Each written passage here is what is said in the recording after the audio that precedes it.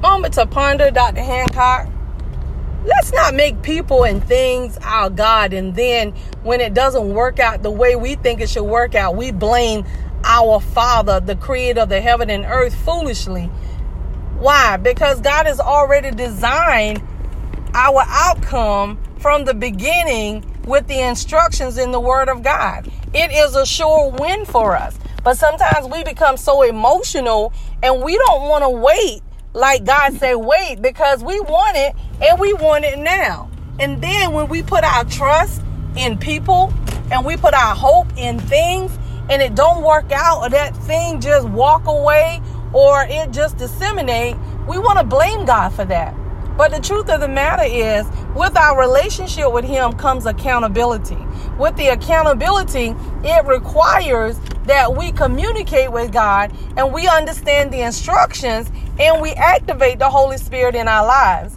When we do that, we don't have to worry about not making it and not getting what God has for us. Why? Because God is always first in our life. And if He's first in our life, the Word of God is alive in our life and the Holy Spirit is activated so that He can lead us to all truth. So therefore, we won't have no room to blame God foolishly for something that we chose to do in our natural or carnal state. God wants for us at a more phenomenal rate what He's already created for us. So when He sees us, He sees the end in the beginning. But if we don't have a relationship with Him, you will never know that. And if you're not accountable in your relationship to Christ, by spending some time with Him, by making sure you allow the Holy Spirit to lead, by the direction of the Holy Spirit, then we're not going to even think to even ask God for things. We are born in this world, in a world of iniquity. And our only saving grace and our only mercies is accepting Jesus Christ as Lord and Savior of our life.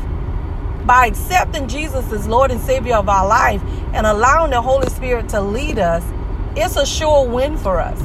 But we cannot become emotional about things that are not what God is concerned about.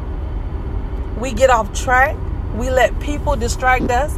If it's a man, you let the woman. If it's a woman, you let the man, or the like of in our life. And then we look what we call quote unquote desperate. And then when people recognize that desperateness in you, they take advantage of that. And then you want to blame God. But why are we blaming God foolishly when God didn't do that? And God already have His specific instructions for receiving a husband, receiving a wife. But we choose to take a shortcut. And then when we take a shortcut and we run into the enemy that we're not ready for, we want to blame God foolishly. So take inventory today. Just know that God wants for you at a more phenomenal rate what He has for you than you want for yourself. And this is the confidence that we have in Him, that when we ask anything according to His will, which is His word, He hears us. And if we know that He hears us, we know that our petitions are granted. Real talk, Dr. Hancock. We need you to like, comment, subscribe, and share.